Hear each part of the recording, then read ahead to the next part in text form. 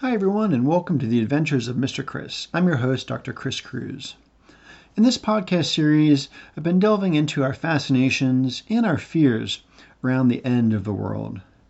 Now, as I noted in my last episode, my end of the world class at CSU Chico has come to an end, and I was really using that class to help generate the core of these podcast series. Now, I'm going to be continuing this show in 2021, and it's going to switch gears a little bit. I'm not entirely sure what it's going to look like, but I will be continuing it, and I'll continue to engage with many of the themes around the end of the world that I've been discussing in earlier shows. Now, for those of you that have been following the show, you'll remember I noted last week that I wanted to get one final show in 2020, and fortunately, you're listening to the result of that effort. So I'm going to do something a little bit different in this show, which is to offer a semi-dramatic reading of a timely holiday classic, Charles Dickens' A Christmas Carol. And this week I will be presenting you with my rendition of Chapter 1 or Stave 1 of this holiday story. And I chose this for a few reasons, but ultimately I really don't think it's too much of a stretch to say that for poor old Ebenezer Scrooge, the idea of the end of the world was quite tangible for him and his visitations of various phantasmic guests and spirits from his old partner Marley through the many others. So I thought it would be a fitting way to end this meditation on the end of the world and the year 2020. So with no further ado, let's jump right into the end of the world. Bah humbug. Have a safe and happy. The holidays have set upon us again. Yuletide. Have a merry Yuletide from this rapping pagan. Have a safe and happy. I wish your whole entire family the best. Yuletide. As well as your friends and all the rest. Well, a merry Yule to everyone out there as we wrap up 2020.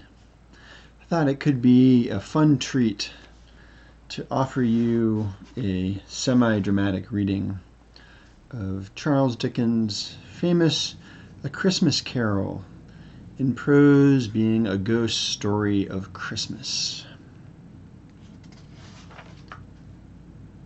A Christmas Carol, Stave 1, Marley's Ghost. Marley was dead, to begin with. There was no doubt whatsoever about that. The register of his burial was signed by the clergyman, the clerk, the undertaker, and the chief mourner. Scrooge signed it, and Scrooge's name was good upon change for anything he chose to put his hands to. Old Marley was as dead as a doornail. Mind, I don't mean to say that I know of my own knowledge that there is particularly dead about a doornail. I might have been inclined myself to regard a coffin nail as the deadest piece of ironmongery in the trade. But the wisdom of our ancestors is in the simile, and my unhallowed hand shall not disturb it, or the country's done for. You will therefore permit me to repeat emphatically that Marley was as dead as a doornail. Scrooge knew he was dead?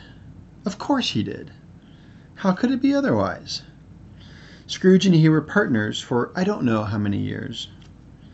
Scrooge was his sole executor, his sole administrator, his sole assign, and his sole residuary legate, his sole friend and sole mourner.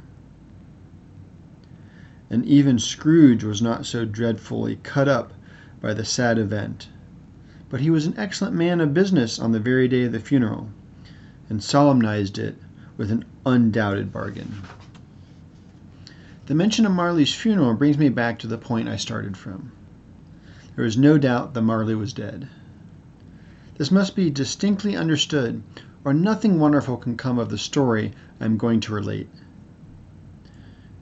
If we were not perfectly convinced that Hamlet's father died before the play began, there would be nothing more remarkable in his taking a stroll at night, in an easterly wind, upon his own ramparts, than there would be in any other middle-aged gentleman rashly turning out after dark in a breezy spot, say St. Paul's churchyard, for instance, literally to astonish his son's weak mind. Scrooge never painted out Old Marley's name. There it stood, years afterwards, above the warehouse door, Scrooge and Marley. The firm was known as Scrooge and Marley. Sometimes people new to the business called Scrooge Scrooge, and sometimes Marley, but he answered to both names. It was all the same to him. Oh, but he was a tight-fisted hand at the grindstone, Scrooge, a wheezing, wenching, grasping, scratching, clutching, covetous old sinner, hard and sharp as flint, from which no steel had ever struck out generous fire, secret and self-contained and solitary as an oyster. The cold within him froze his old features, nipped his pointed nose, shriveled his cheek, stiffened his gait, made his eyes red, his thin lips blue, and spoke out shrewdly in his grating voice. A frosty rime was on his head, and on his eyebrows and his wiry chin. He carried his own low temperature always about with him. He iced his office in the dog days, and he didn't thaw it 1 degree at Christmas.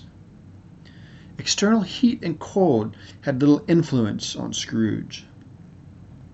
No warmth could warm, no wintry winter weather chill him. No wind that blew was bitterer than he. No falling snow was more intent upon its purpose. No pelting rain less open to entreaty. Foul weather didn't know where to have him. The heaviest rain and snow and hail and sleet could boast of the advantage over him in only one respect. They often came down handsomely, and Scrooge never did. Nobody ever stopped him in the streets to say, with gladsome looks, "My dear Scrooge, how are you? When will you come to see me?" No beggars implored him to bestow a trifle. No children asked him what it was o'clock. No man or woman ever once in all his life inquired the way to such and such a place of Scrooge. Even the blind men's dogs appeared to know him, and when they saw him coming on, would tug their owners into doorways and up courts, and then would wag their tail as though they said, "No eye at all is better than an evil eye, dark master." But what did Scrooge care? It was the very thing he liked. To edge his way along the crowded paths of life, warning all human sympathy to keep its distance, was what the knowing ones called nuts to Scrooge. Once upon a time, of all the good days in the year, on Christmas Eve, old Scrooge sat busy in his counting-house. It was cold, bleak, biting weather, foggy withal, and you could hear the people in the court outside go wheezing up and down, beating their hands upon their breasts and stamping their feet upon the pavement stones to warm them. The city clock had only just gone 3, but it was quite dark already. It had not been light all day, and candles were flaring in the windows of the neighboring offices like ruddy smears upon the palpable brown air. The fog came pouring in at every chink and keyhole, and was so dense without that although the court was of the narrowest, the house opposite were mere phantoms. To see the dingy cloud come drooping down, obscuring everything, one might have thought that nature lived hard by and was brewing on a large scale. The door of Scrooge's counting-house was open that he might keep his eye upon his clerk, who in a dismal little cell beyond, a sort of tank, was copying letters. Scrooge had a very small fire, but the clerk's fire was so very much smaller that it looked like one coal. But he couldn't replenish it, for Scrooge kept the coal box in his own room, And so surely as the clerk came in with a shovel, the master predicted that it would be necessary for them to part. Wherefore the clerk put on his white comforter and tried to warm himself at the candle, in which effort, not being a man of a strong imagination, he failed. "A Merry Christmas, Uncle! God save you!" cried a cheerful voice. It was the voice of Scrooge's nephew, who came upon him so quickly that this was the first intimation he had of his approach. "Bah!" said Scrooge. "Humbug!" He had so heated himself with rapid walking in the fog and frost, this nephew of Scrooge's, that he was all in a glow. His face was ruddy and handsome, his eyes sparkled, and his breath smoked again. "Christmas a humbug, Uncle?" said Scrooge's nephew. "You don't mean that, I'm sure." "I do," said Scrooge. "Merry Christmas! What right have you to be merry? What reason have you to be merry? You're poor enough." "Come, then," returned the nephew gaily. "What right have you to be dismal? What right have you to be morose? You're rich enough." Scrooge, having no better answer ready on the spur of the moment, said "Bah!" again, and followed it up with "Humbug!" "Don't be cross, Uncle," said the nephew.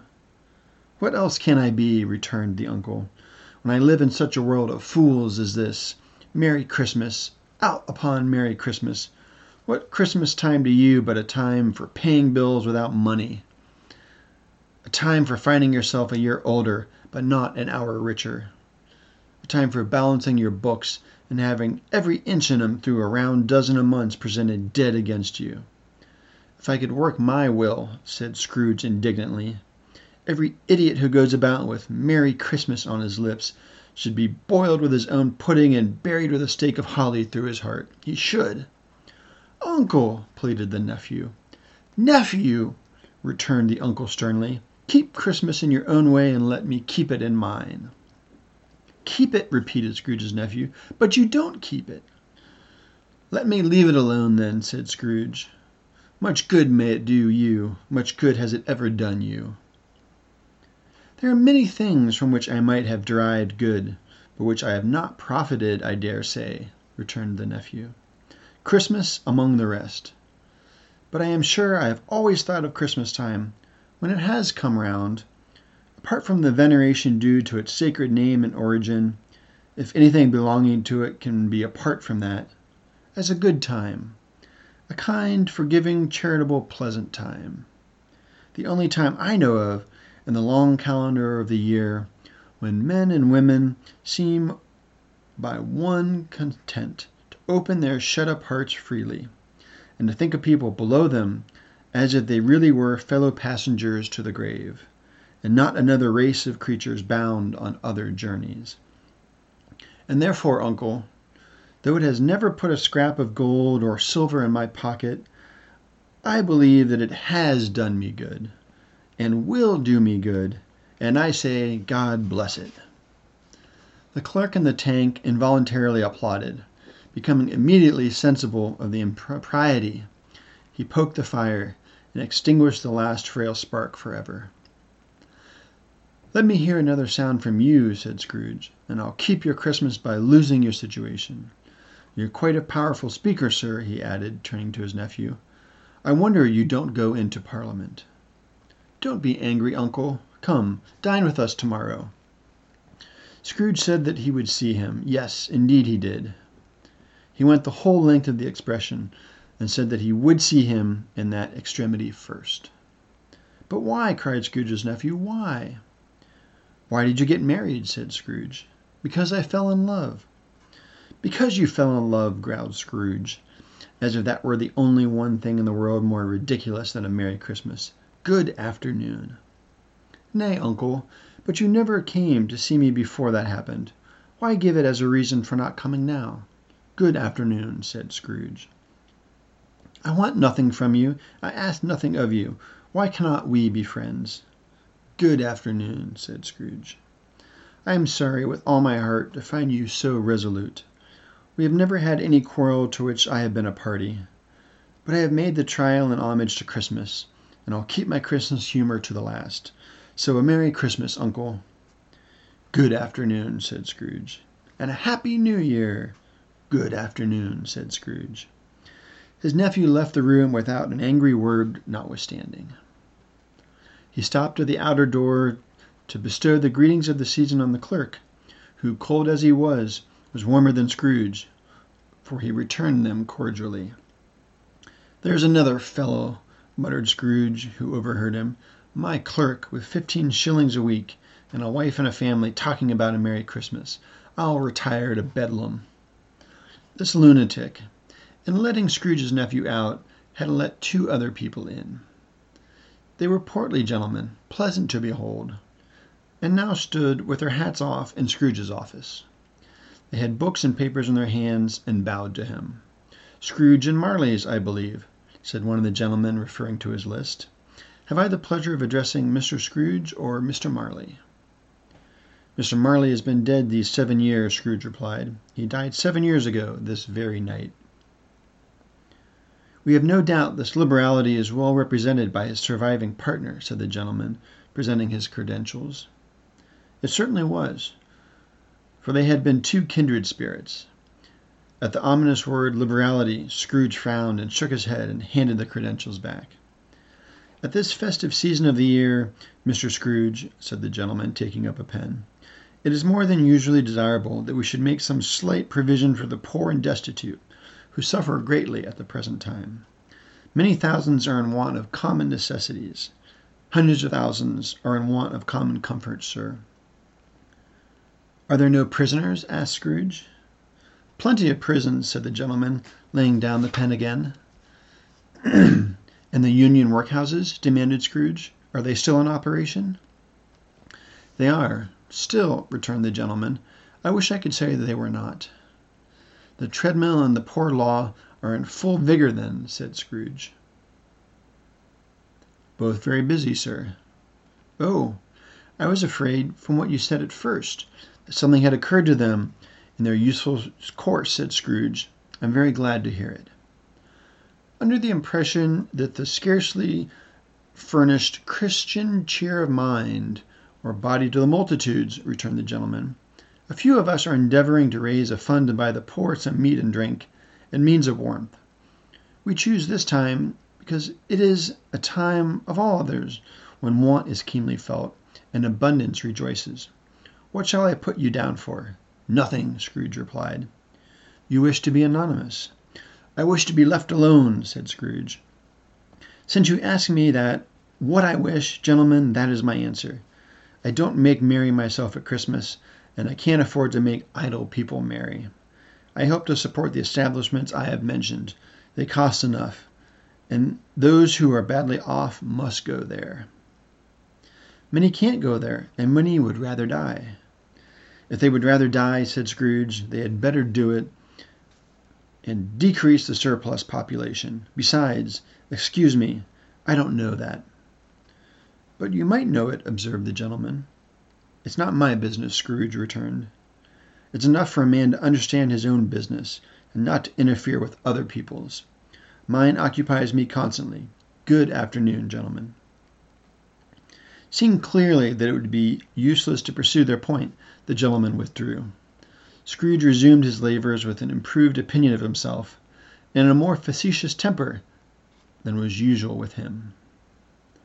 Meanwhile the fog and darkness thickened so that people ran about with flaring links, proffering their services to go before horses and carriages and conduct them on their way.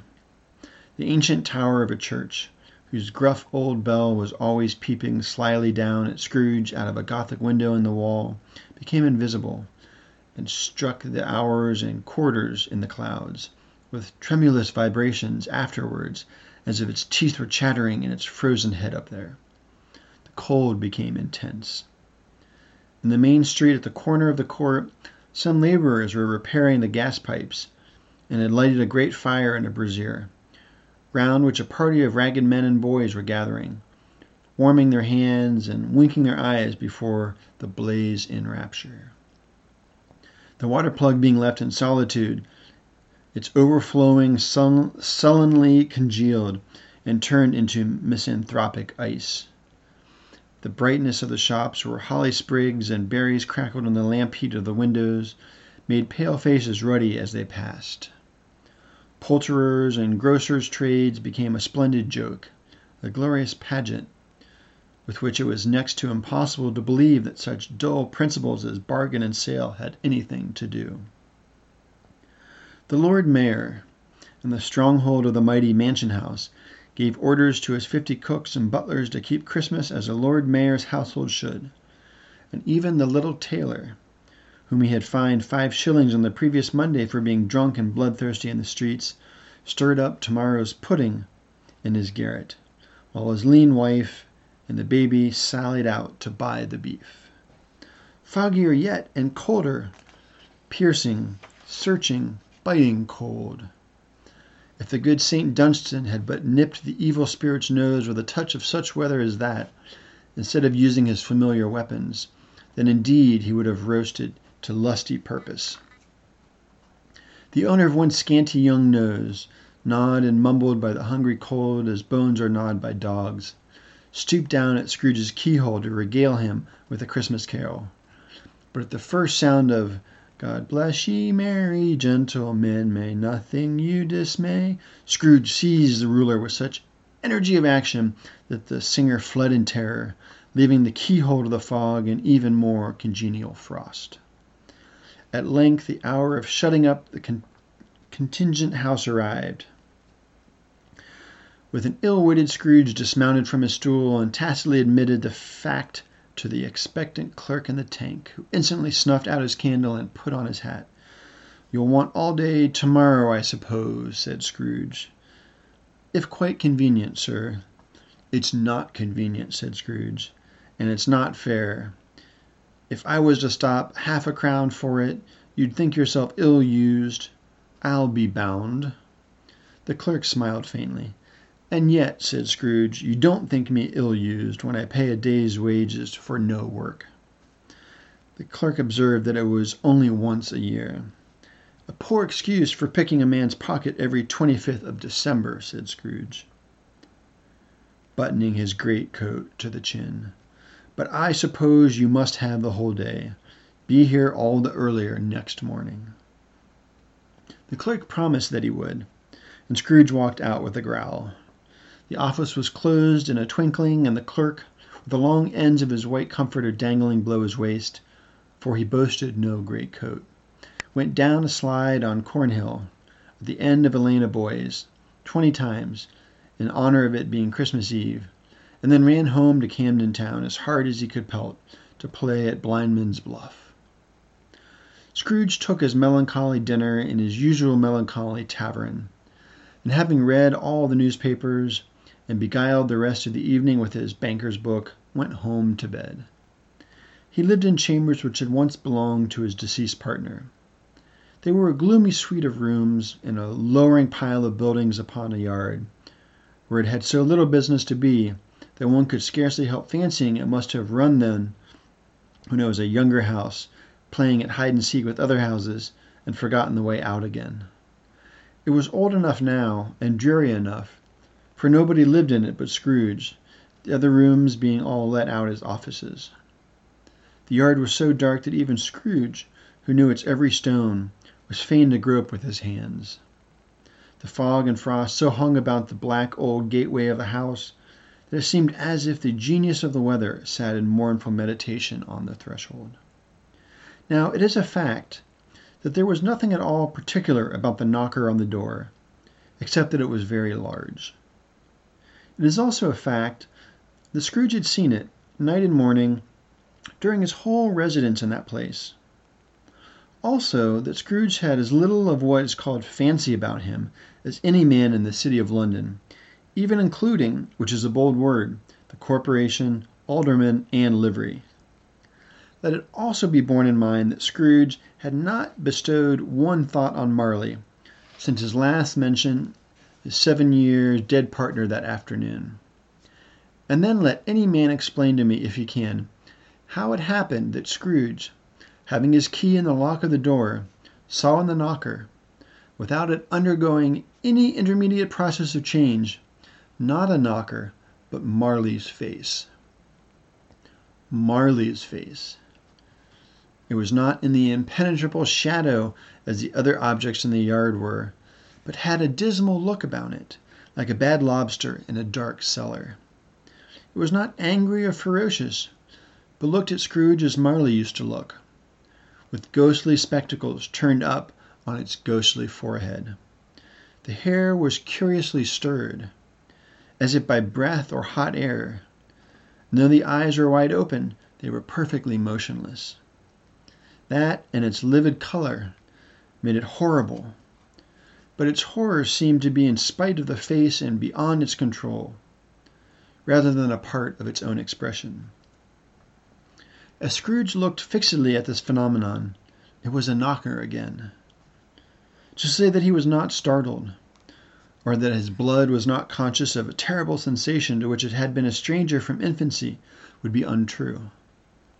But he put his hand upon the key he had relinquished, turned it sturdily, walked in, and lighted his candle.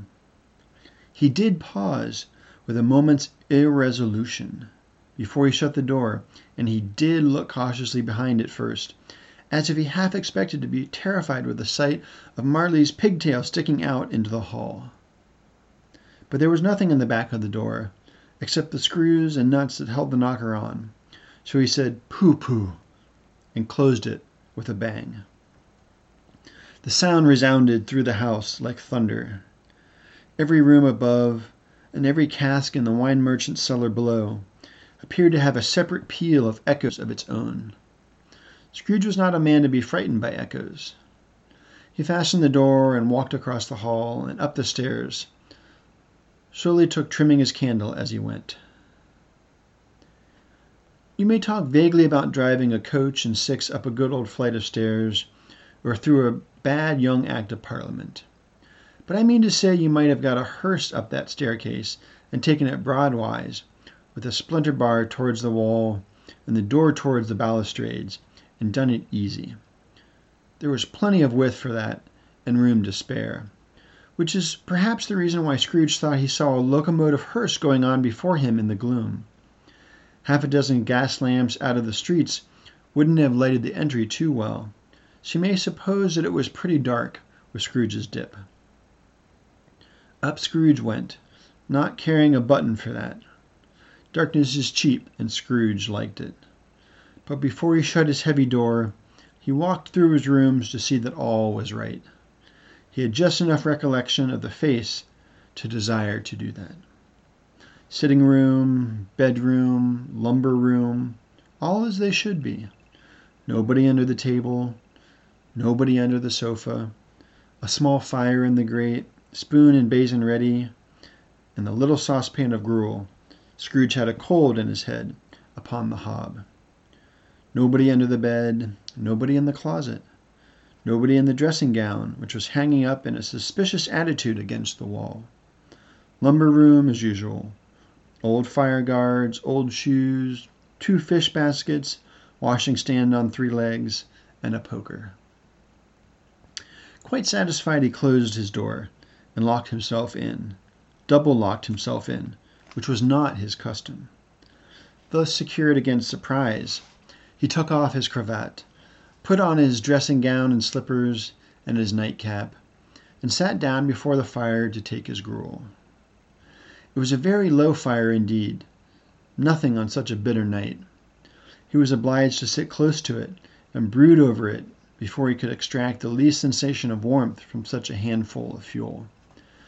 The fireplace was an old one, built by some Dutch merchant long ago, and paved all around with quaint Dutch tiles designed to illustrate the scriptures. There was Cain and Abel, Pharaoh's daughters, queens of Sheba, angelic messengers descending through the air on clouds like feather beds, Abrahams, Belshazzars, apostles putting off to sea in butter boats, hundreds of figures to attract his thoughts. And yet that face of Marley, 7 years dead, came like the ancient prophet's rod and swallowed up the whole.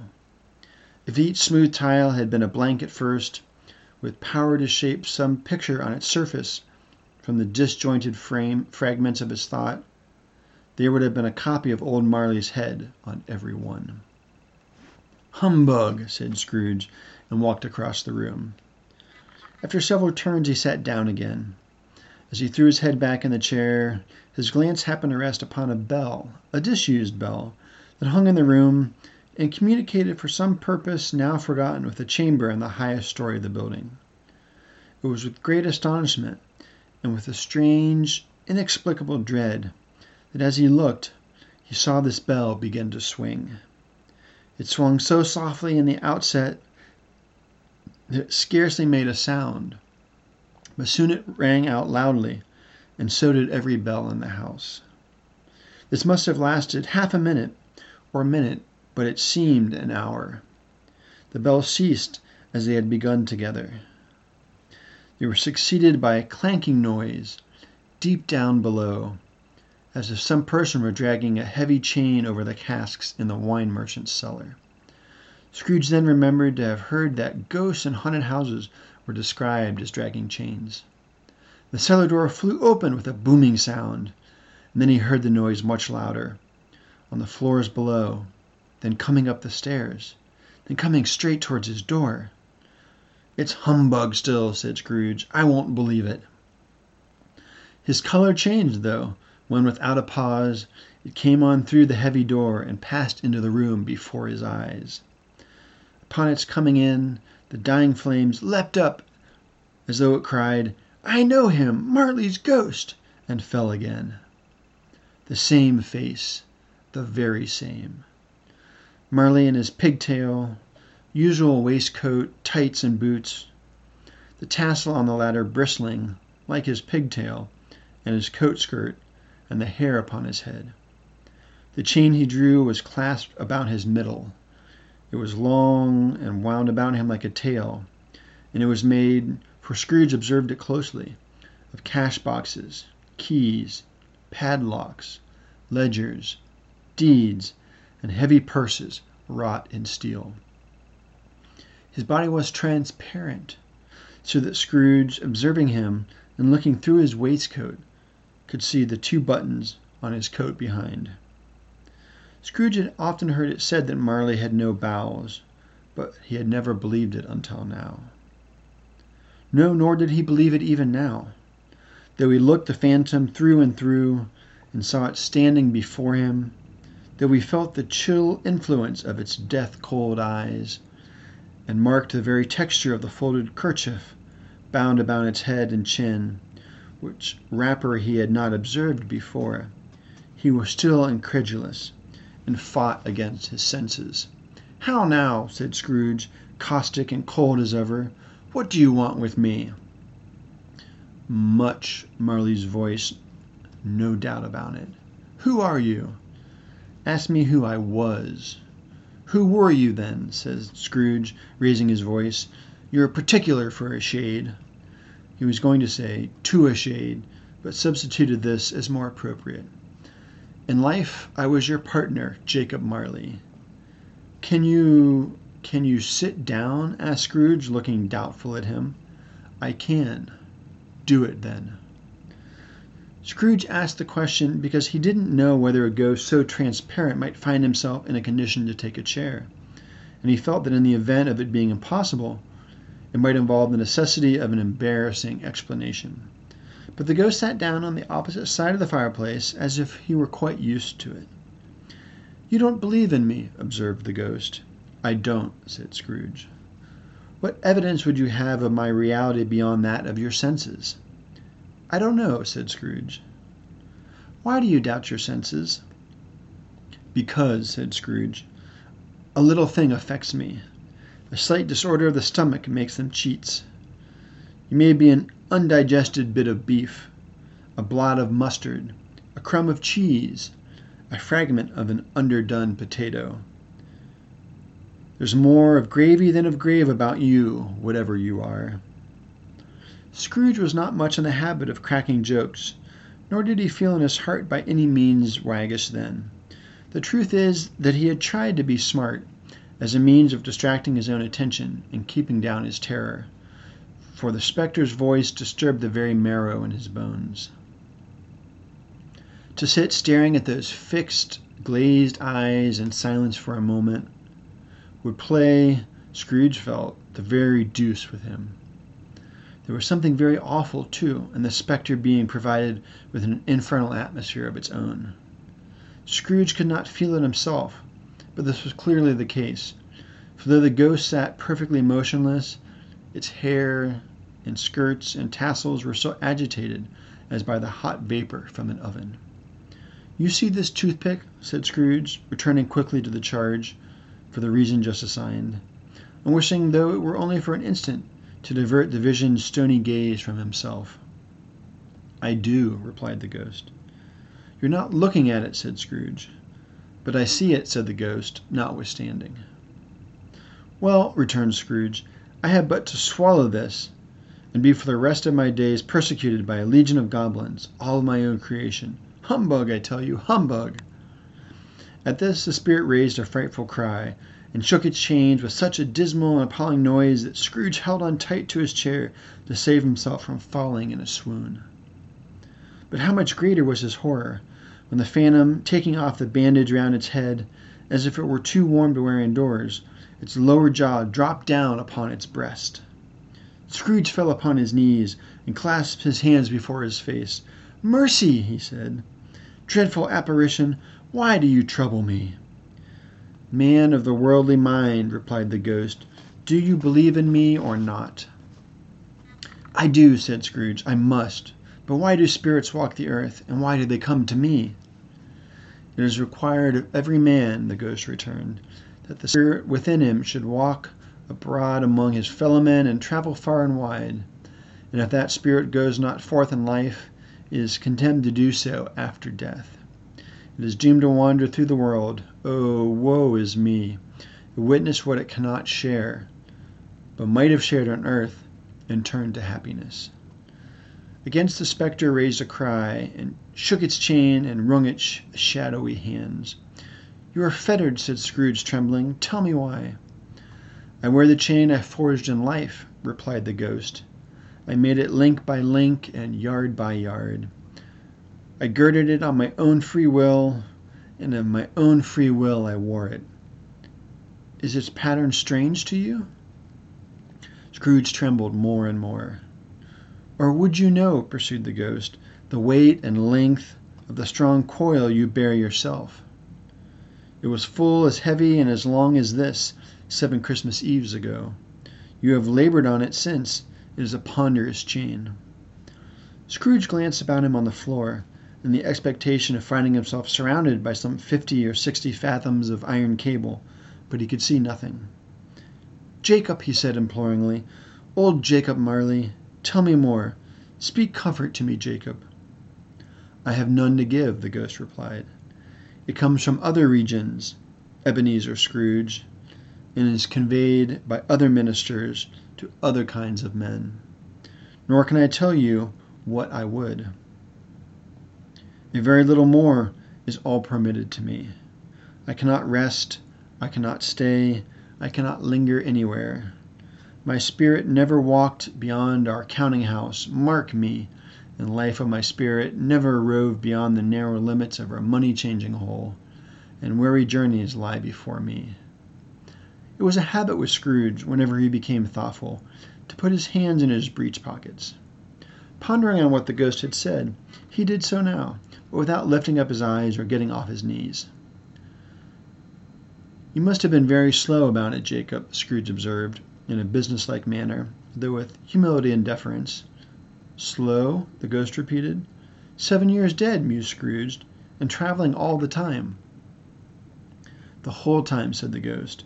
"No rest, no peace, incessant torture of remorse." "You travel fast?" said Scrooge. "On the wings of the wind," replied the ghost. "You might have got over a great quantity of ground in 7 years," said Scrooge. The ghost, on hearing this, set up another cry, and clanked its chain so hideously in the dead silence of the night that the ward would have been justified in indicting it for nuisance. "O captive bound and double ironed," cried the phantom, "not to know that ages of incessant labor by immortal creatures for this earth must pass into eternity before the good of which is susceptible is all developed. Not to know that any Christian spirit work kindly in its little sphere, whatever it may be, will find its mortal life too short for its vast means of usefulness, not to know that no space of regret can make amends for one's life's opportunity misused. Yet such was I, oh, such was I. But you were always a good man of business, Jacob, faltered Scrooge, who now began to apply this to himself. Business, cried the ghost, wringing its hands again. Mankind was my business. The common welfare was my business. Charity, mercy, forbearance, and benevolence were all my business. The dealings of my trade were but a drop of water in the comprehensive ocean of my business. It held up its chain at arm's length, as if it were the cause of all its unavailing grief, and flung it heavily upon the ground again. At this time of the rolling year, the spectre said, I suffer most. Why did I walk through crowds of fellow beings with my eyes turned down and never raise them to that blessed star which led the wise men to a poor abode? Were there no poor homes to which its light would have conducted me? Scrooge was very dismayed to hear the spectre going on at this rate, and began to quake exceedingly. Hear me, cried the ghost. My time is nearly gone. I will, said Scrooge. But don't be hard upon me. Don't be flowery, Jacob, pray. How is it that I appear before you in a shape that you can see? I may not tell. I have sat invisible beside you many and many a day. It was not an agreeable idea. Scrooge shivered and wiped the perspiration from his brow. That is no light part of my penance, pursued the ghost.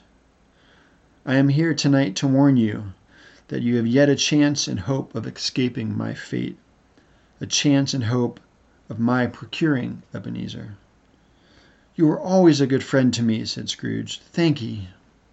You will be haunted, resumed the ghost, by 3 spirits. Scrooge's countenance fell almost as low as the ghost's had done. Is that the chance and hope you mentioned, Jacob? He demanded in a faltering voice. It is. I think I'd rather not, said Scrooge. Without their visits, said the ghost, you cannot hope to shun the path I tread. Expect the first tomorrow, when the bell tolls 1. Couldn't I take them all at once and have it all over, Jacob? Hinted Scrooge. Expect the second on the next night of the same hour. The third upon the next night when the last stroke of 12 has ceased to vibrate. Look to see me no more, and look that for your own sake you remember what had passed between us. When it had said these words, the spectre took its wrapper from the table and bound it round its head as before. Scrooge knew this by the smart sound its teeth made when the jaws were brought together by the bandage. He ventured to raise his eyes again and found a supernatural visitor confronting him in an erect attitude, with its chain wound over and about its arm. The apparition walked backwards from him, and at every step it took, the window raised itself a little, so that when the spectre reached it, it was wide open. It beckoned Scrooge to approach. When he did, when they were within 2 paces of each other, Marley's ghost held up its hand, warning him to come nearer. Scrooge stopped. Not so much in obedience as in surprise and fear, for on the raising of the hand he became sensible of confused noises in the air, incoherent sounds of lamentation and regret, wailings inexpressibly sorrowful and self-accusatory. The spectre, after listening for a moment, joined in the mournful dirge, and floated out upon the bleak, dark night. Scrooge followed to the window, desperate in his curiosity. He looked out. The air was filled with phantoms, wandering hither and thither in restless haste, and moaning as they went. Every one of them wore chains like Marley's ghost. Some few, they might be guilty governments, were linked together. None were free. Many had been personally known to Scrooge in their lives. He had been quite familiar with one old ghost in a white waistcoat with a monstrous iron safe attached to its ankle, who cried piteously at being unable to assist a wretched woman with an infant, whom it saw below upon a doorstep. The misery with them all was, clearly, that they sought to interfere for good in human matters and had lost the power forever. Whether these creatures faded into mist, or mist enshrouded them, he could not tell. But they and their spirits' voice faded together, and the night became as it had been when he walked home. Scrooge closed the window and examined the door by which the ghost had entered. It was double locked, as he had locked it with his own hands, and the bolts were undisturbed. He tried to say humbug, but stopped at the first syllable. And being, from the emotion that he had undergone, or the fatigues of the day, or the glimpse of the invisible world, or the dull conversation of the ghost, or the lateness of the hour, much in need of repose, went straight to bed, without undressing, and fell asleep upon the instant. And thus ends Stave 1 of Charles Dickens' A Christmas Carol. I hope you've enjoyed this brief dramatic reading. Happy 2020, Merry Yule and Christmas tidings, and I'll see you all in 2021.